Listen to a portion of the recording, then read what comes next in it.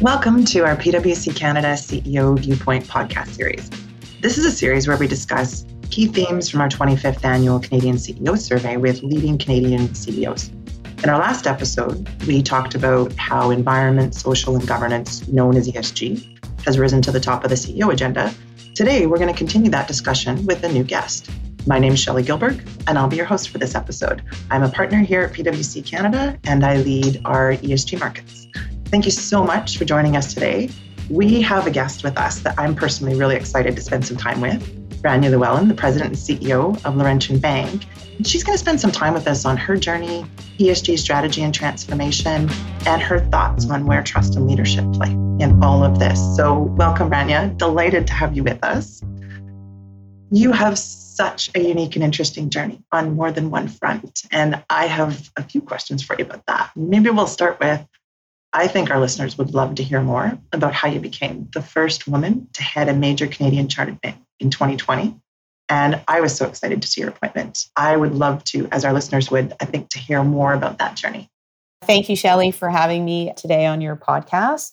So in terms of how did I get here? Well, it's been quite the journey, but some of the personal story to start off with. So I was born in Kuwait to an Egyptian father and a Jordanian mother, lived there for 11 years, then moved. We were fortunate enough to leave actually Kuwait before the Gulf War and moved to Cairo, Egypt. And I finished my high school there.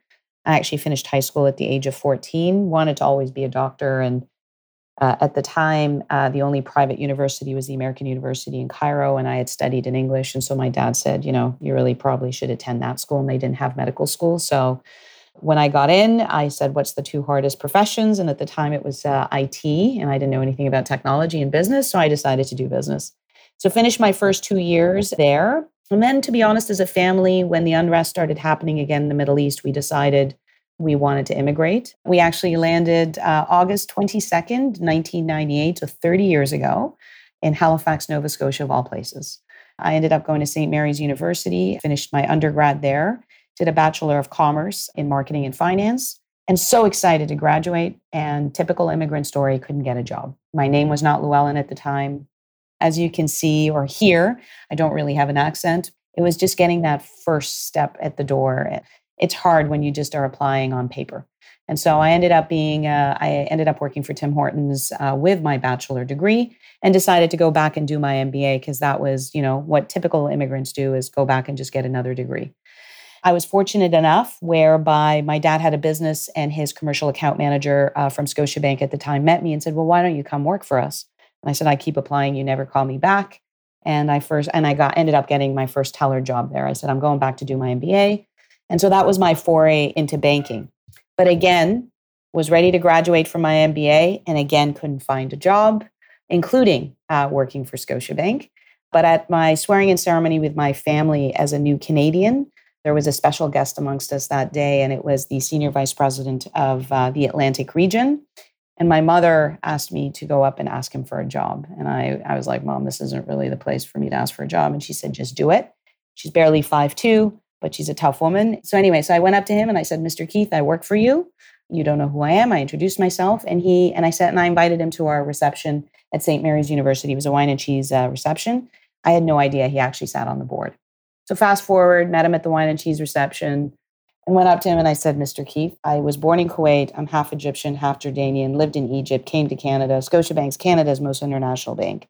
This is the only bank I want to work for. He said, do you speak Spanish? And I said, I'll speak whatever language you want me to speak as long as you pay for it. Anyway, I ended up calling him 10 days later, and his assistant, when she took my name down, she said, you're the new Canadian. And I said, I made an impression. And it was because of that 10-minute meeting I had with Mr. Keith. I ended up stopped being a teller on a Saturday, and I got my first breakthrough as a commercial account manager in training on a Monday. And so the moral of the story is, and I tell my kids, you don't ask, you don't get. What's the worst thing that can happen? So that was my foray into banking. So then I moved from commercial banking. I took another step. I ended up moving to Toronto because I thought, you know what, there's nothing like head offices in Toronto. Didn't really have a job. I accepted a mat leave position. And then I joined corporate banking. I was a corporate banking for 7 years. And so I always took routes that were not really well laid out. I put my hand up for a special project and I ended up creating my own job being VP of Multicultural Banking. It was really a 7-month secondment. I was one of 4 people, had no idea I was creating my job. And that was to start up a new business targeting newcomers to Canada, which was near and dear to my heart. So did that for 3 or 4 years. And then again, put my hand up and said I was ready for a move. I became president and CEO of a subsidiary of the bank that nobody really knew anything about called Roynat Capital. So I spent 26 years of my career there, Shelley, where I find that I was almost training for this job.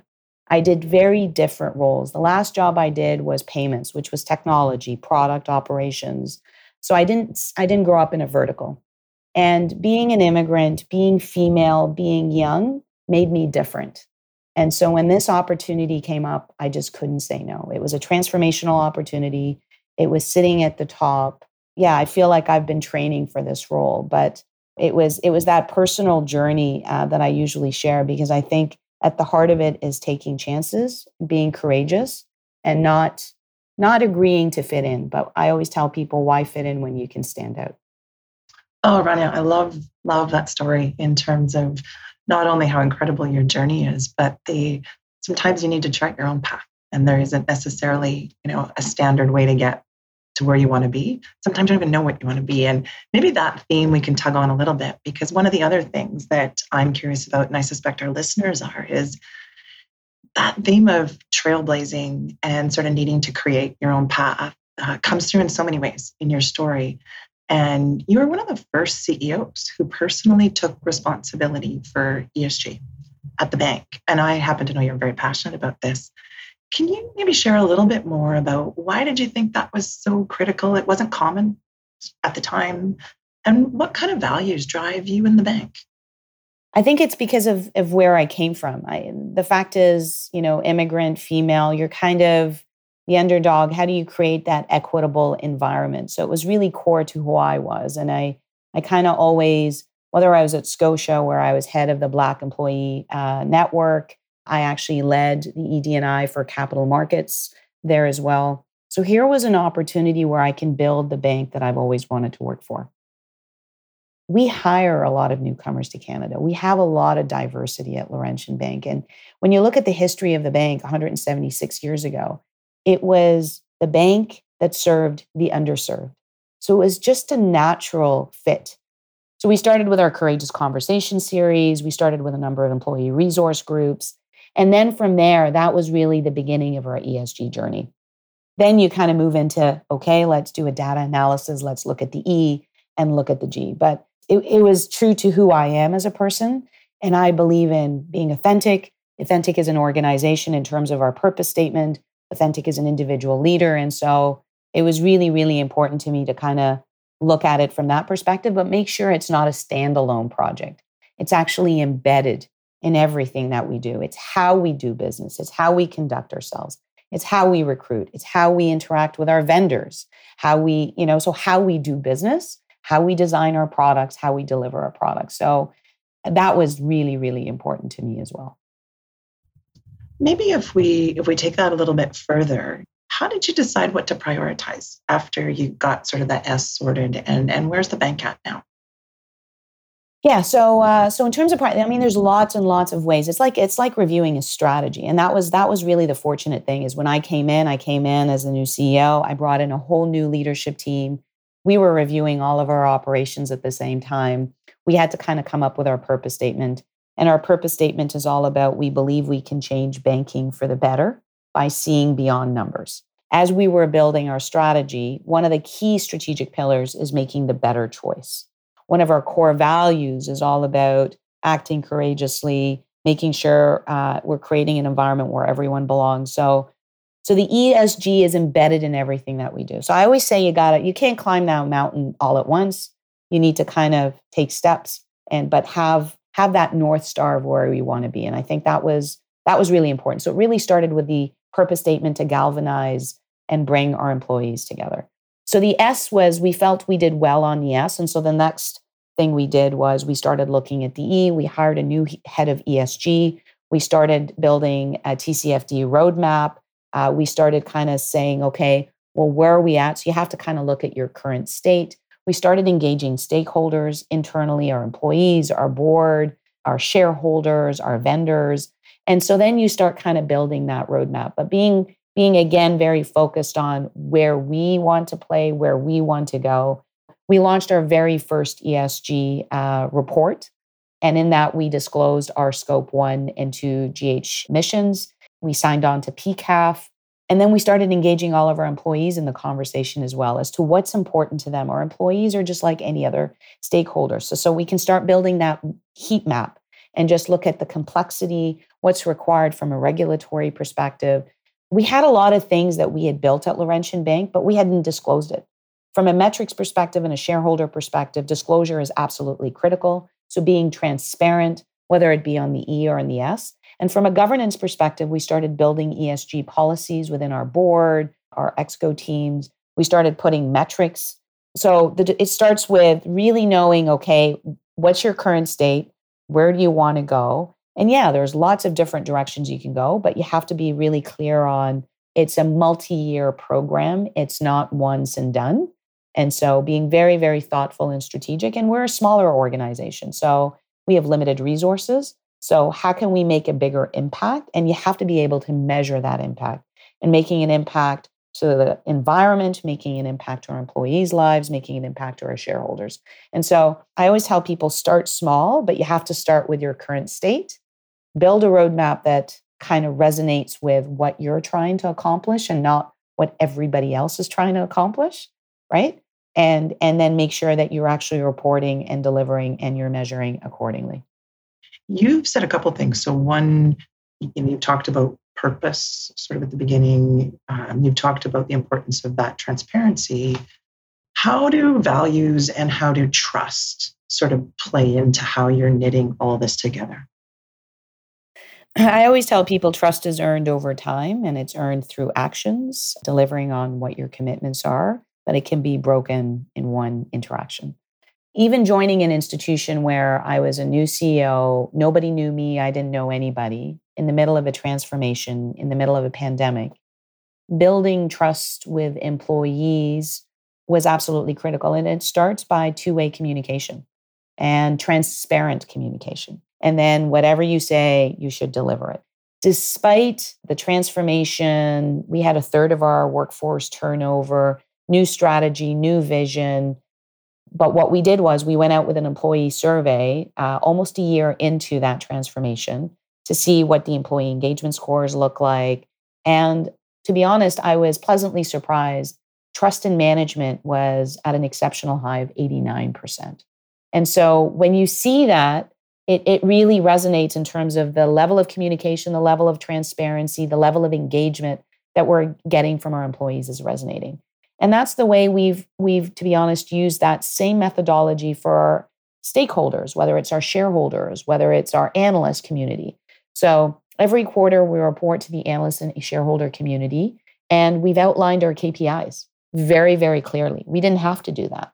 So that's over and above our financial targets. So for example, in our KPIs, we actually talk about our employee engagement number that we're targeting for the next year and 3 years out. We talk about the KPI for turnover. And so it's really, really important to engage. But I always tell people, don't ask people what they think if you're not going to act on it. That's where trust is broken. And so we did the same thing on the ESG front, is we've actually started by educating. So we have a new leader for ESG, and we actually put a one-on-one kind of ESG deck together. We started tying it back to this is our strategy, these are our pillars, these are our values.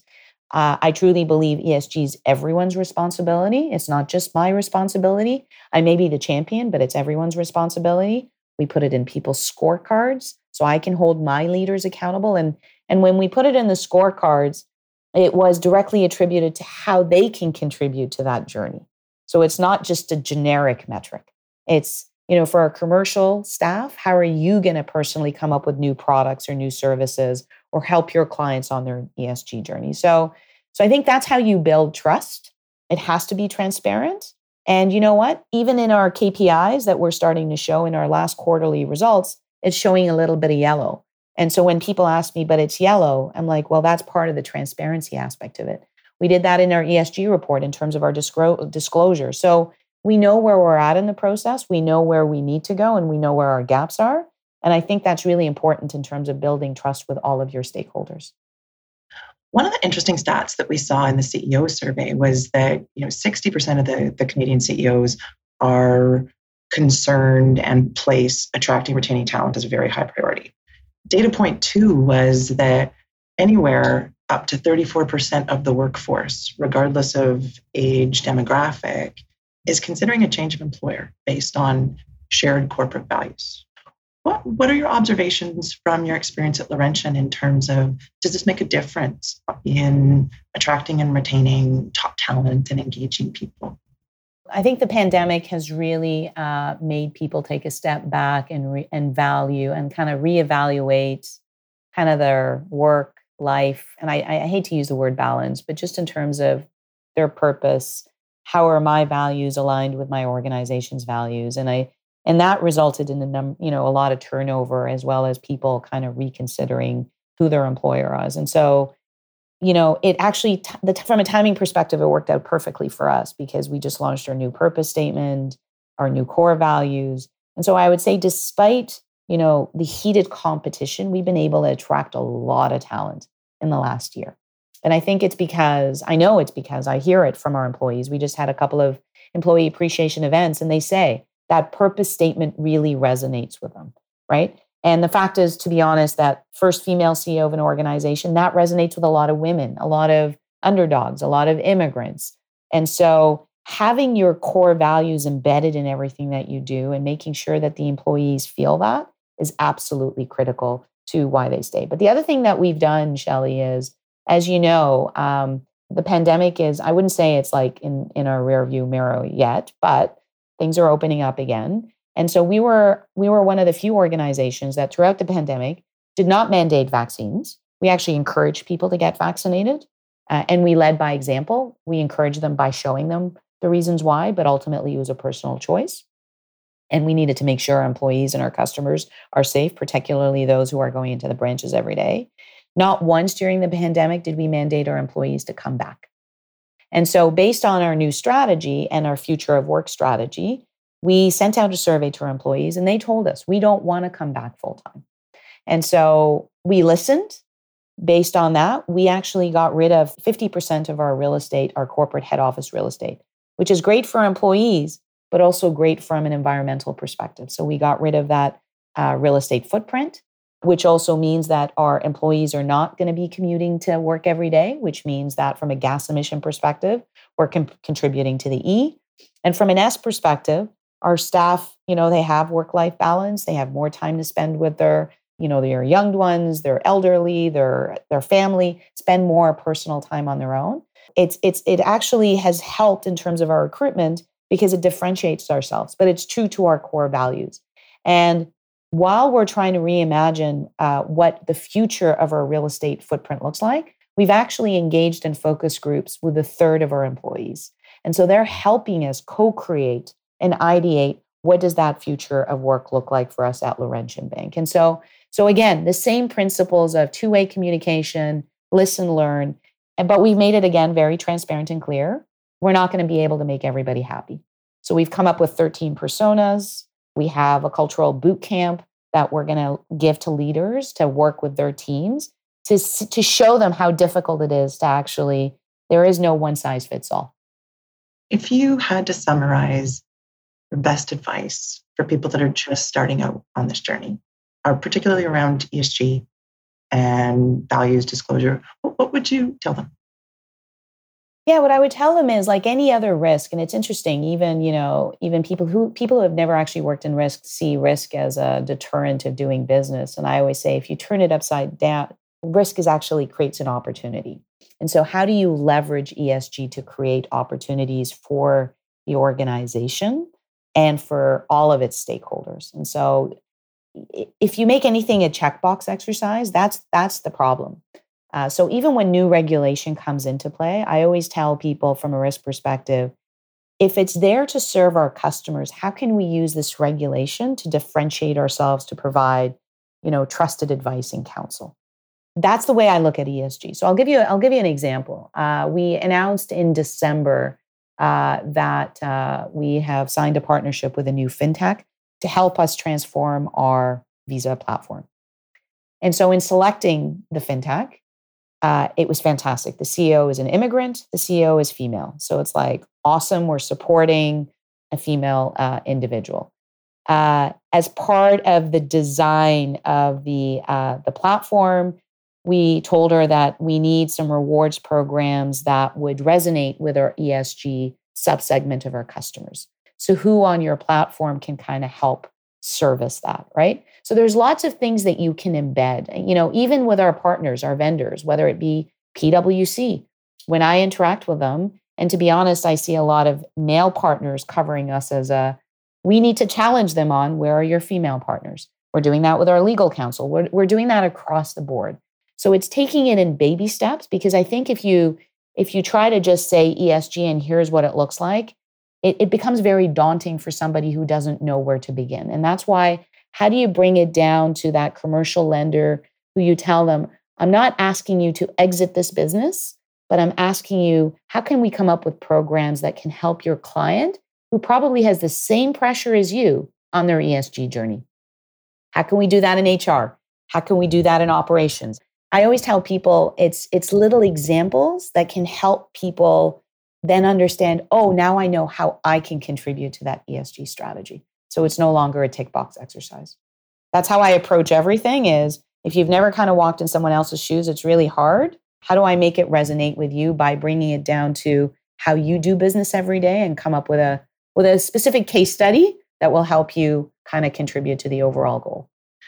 I think it's excellent advice, Rania, and I think it resonates across, regardless of sector, big or small. How do you sort of take your first steps on this? And appreciate that. Maybe the last question for us to get some perspective from you on today is, if I think about everything you and the team at Laurentian have accomplished in the last 2 years, what are you most proud of?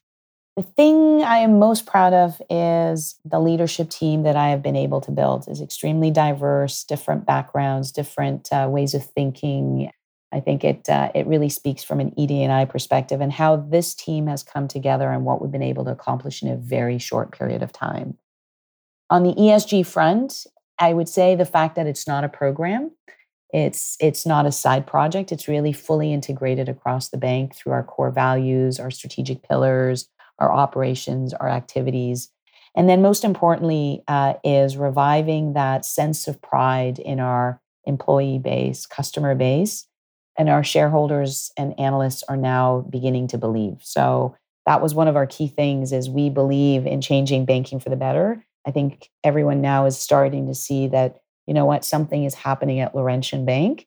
They're starting to execute, and we are rebuilding that trust that we had lost a few years ago. And so through our ESG journey, I'm really proud that I feel that I'm on the right path of building the bank I've always wanted to work for, Shelley, and that I have a phenomenal team that is there to help me see that vision through. So as we conclude today's podcast, I really want to thank Rania for spending the time with us today on behalf of our listeners and on behalf of PwC. Thank you. I think those insights were fantastic, and the thoughts that you shared around ESG, strategy and transformation, leadership and trust were extremely valuable. Lastly, but not least, thank you to our audience today. We hope you'll join us for the next episode and check out other podcasts on your favorite podcast app.